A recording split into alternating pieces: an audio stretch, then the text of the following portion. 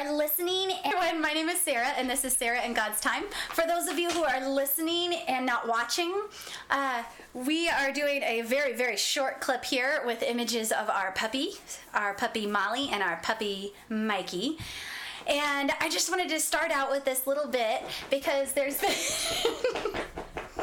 been talk about transformation, and I've seen online all of these really sad but also very wonderful stories about how these pups or kittens or birds, or I think the one that I saw most recently was about a goat. All these animals have been rescued, and how they've had this absolutely wonderful and beautiful transformation from how they were to what they could be, with a little bit of love and care from the people who rescued them. And so to start out, I've got Molly here, who is not going to turn around. She's getting too much love this way. But Molly here, she is rescue pup. She is our 7-year-old baby puppy, and she was actually adopted into our family when she was 8 weeks old. We knew her at 7 weeks though, and her background was that she was abandoned on the side of a road in a trash sack with a number of other pups her age, and she had quite a bit of frostbite. And so the people that found her and her siblings, we're assuming, took her to a shelter, and from there she was placed in a foster home and loved and cared for, given medicine for her frostbite on her ear, which is pretty much completely recovered. You wouldn't see it unless you were really looking hard. And from there, we met her on accident when we went to a friend's house who was fostering her. And we adopted her that next week, took her into our home. We couldn't take her home with us that day. She had to be at least 8 weeks old before we could take her with us.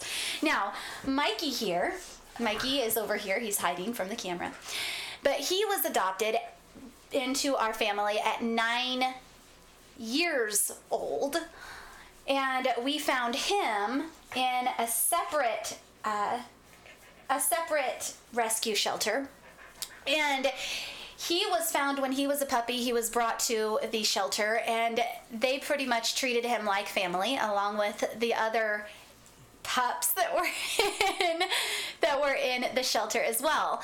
And so he knew love from the time he came to the shelter, just like Molly knew love from the very time that she was brought to her foster family. And so not all animals have experienced this kind of grace and love, but you can see how they are transformed whenever they are shown that kind of love.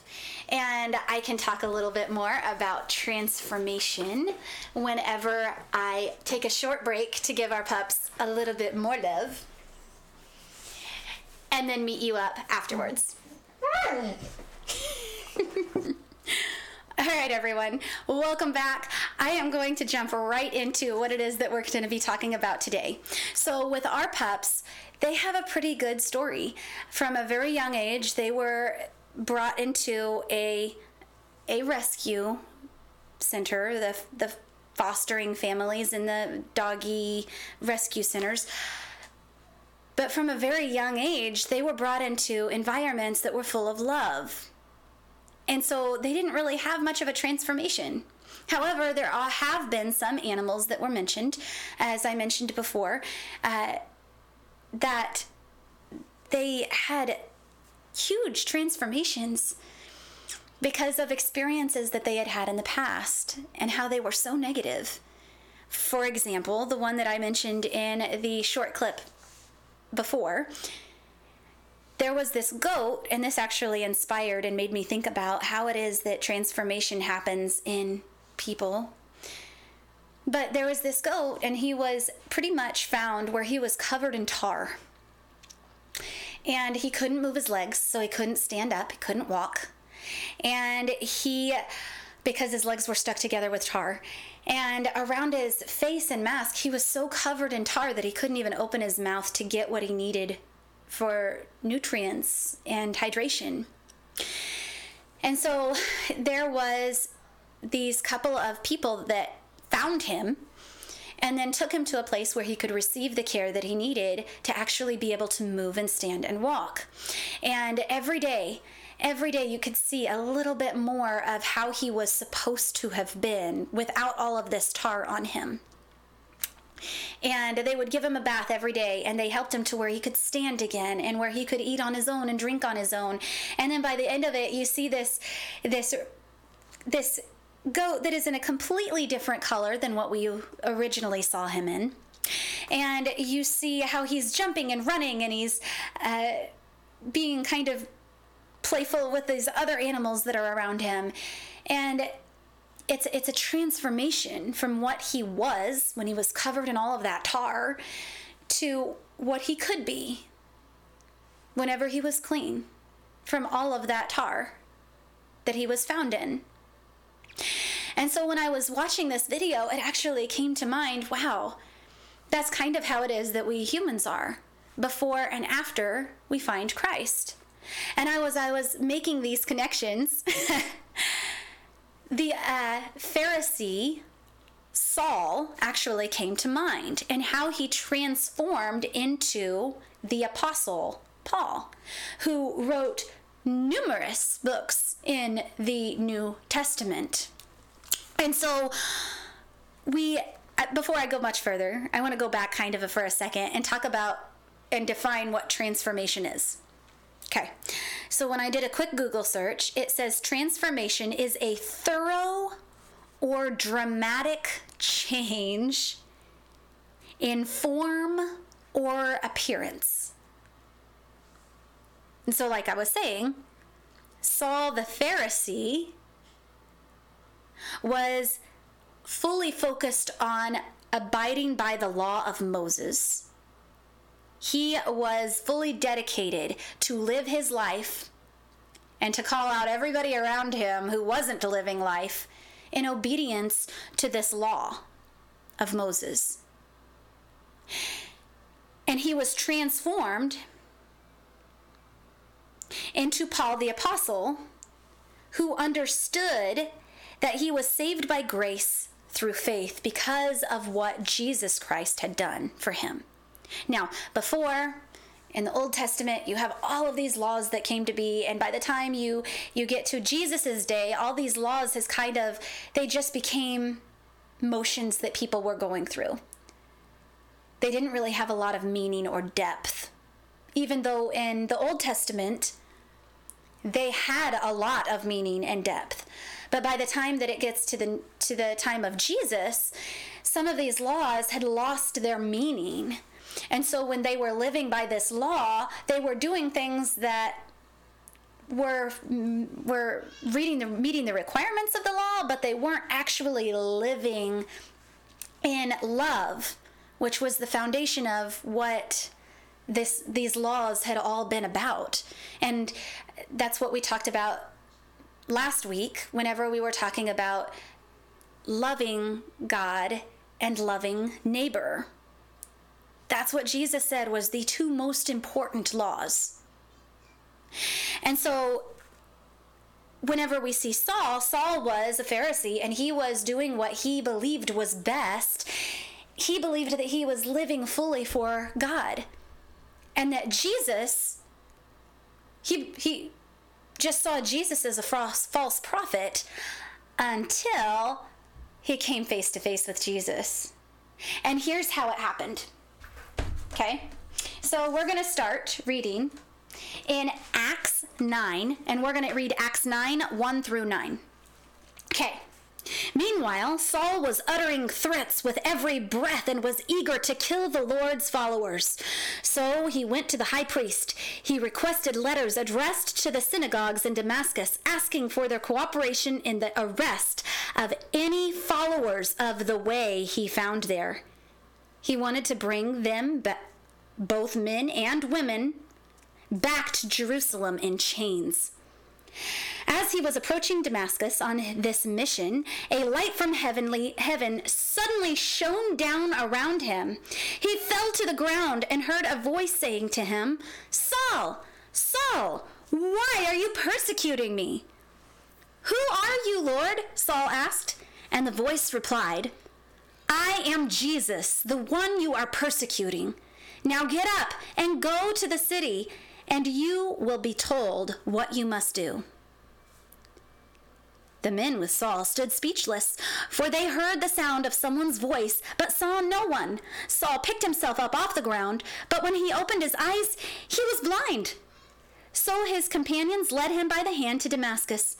He remained there, blind, for 3 days, and did not eat or drink. Now,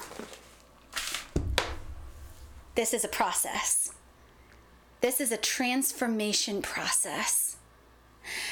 Whenever we see Saul is actually going out to persecute these people who believed that Jesus was the Messiah because of what they had personally experienced. And so whenever Saul is going after all these people, he thinks and fully believes that he is abiding by the law, because you are to love no other God but God. And so this Jesus, he believed, was a false prophet. He believed that Jesus was messing up what it was that was God's plan, even though Jesus is God, and this was part of God's plan. And so when he comes face to face with Jesus himself and has this experience, he's transformed. So he found out that living by the law was different than living by faith in Christ. And this was a new opportunity for him. And I'm so glad that he chose to follow in obedience to what God was calling him to. So Saul's transformation caused many to become angry or suspicious of his genuineness. Now, I've got a number of, you can read all of this. Please do. Please stop and take a minute and read through all of this, but I'm going to read through it too. Acts 9:13 and 14 is what I'm going to start with, because this is a story of people's suspicion, okay?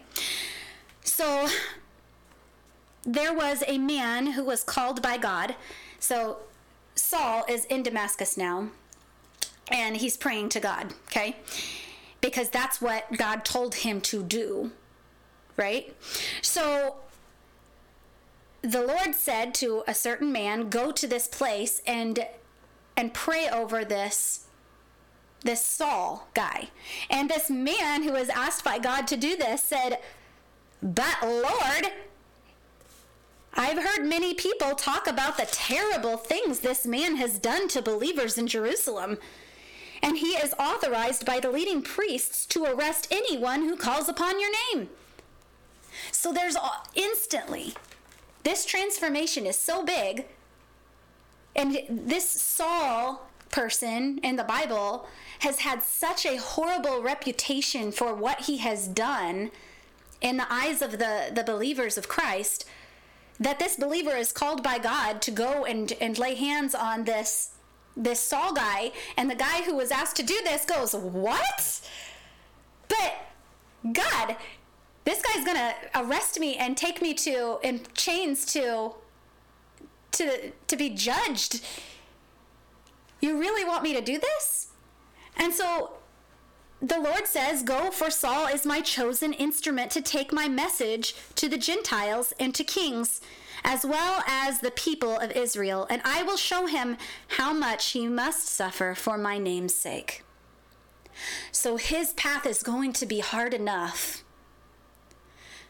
without having, the pushback from these believers in God. So these believers in God were being encouraged, or this particular believer in God was being encouraged to go and do what he was supposed to do so that Saul would be able to complete his mission. And of course, he went to Saul and he found him and he laid his hands on him and said, "Brother Saul, the Lord Jesus, who appeared to you on the road, has sent me so that you might regain your sight and be filled with the Holy Spirit." So this is a story. This is a story of the suspicion that Saul is already starting to experience. Then we go on and we read Acts 9:19 through 21. And it says, Saul stayed with the believers in Damascus for a few days, and immediately he began preaching about Jesus in the synagogue, saying, "He is indeed the Son of God."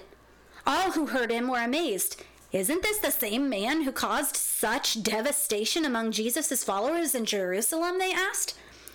"And didn't he come here to arrest them and take them in chains to the leading priests?"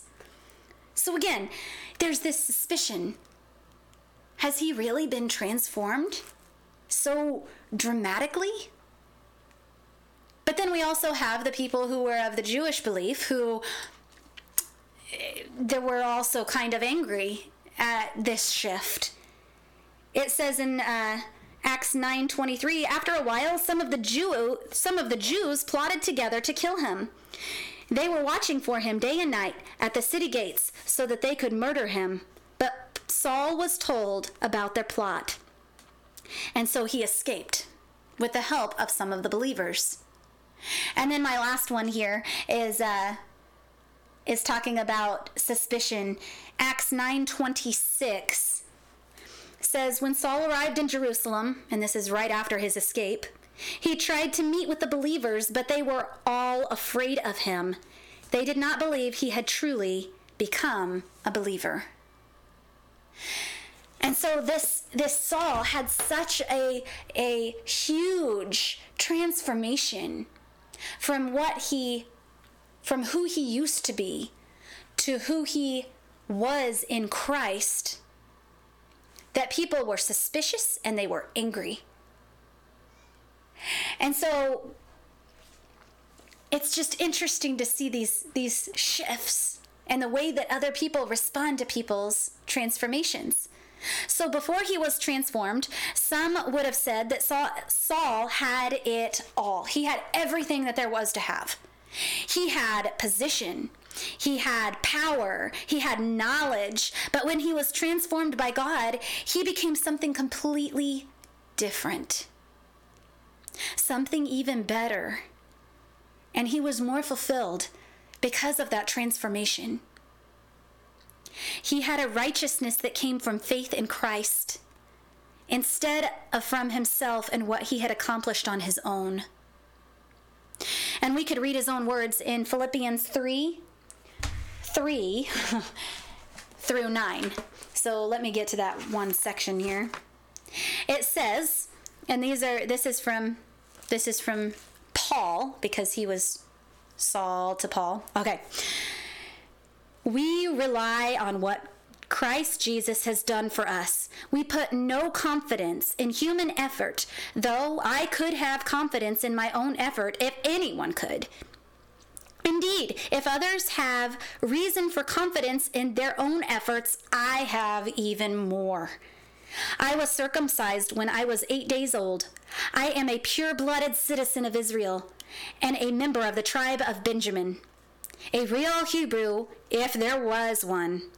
I was a member of the Pharisees who demand the strictest obedience to the Jewish law.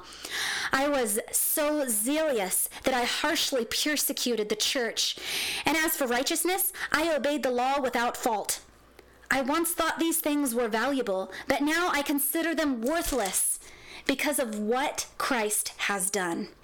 Yes, everything else is worthless when compared with the infinite value of knowing Christ Jesus my Lord. For his sake, I have discarded everything else, counting it all as garbage, so that I could gain Christ and become one with him. I no longer count on my own righteousness through obeying the law. Rather, I become righteous through faith in Christ. For God's way of making us right with himself depends on faith. Now,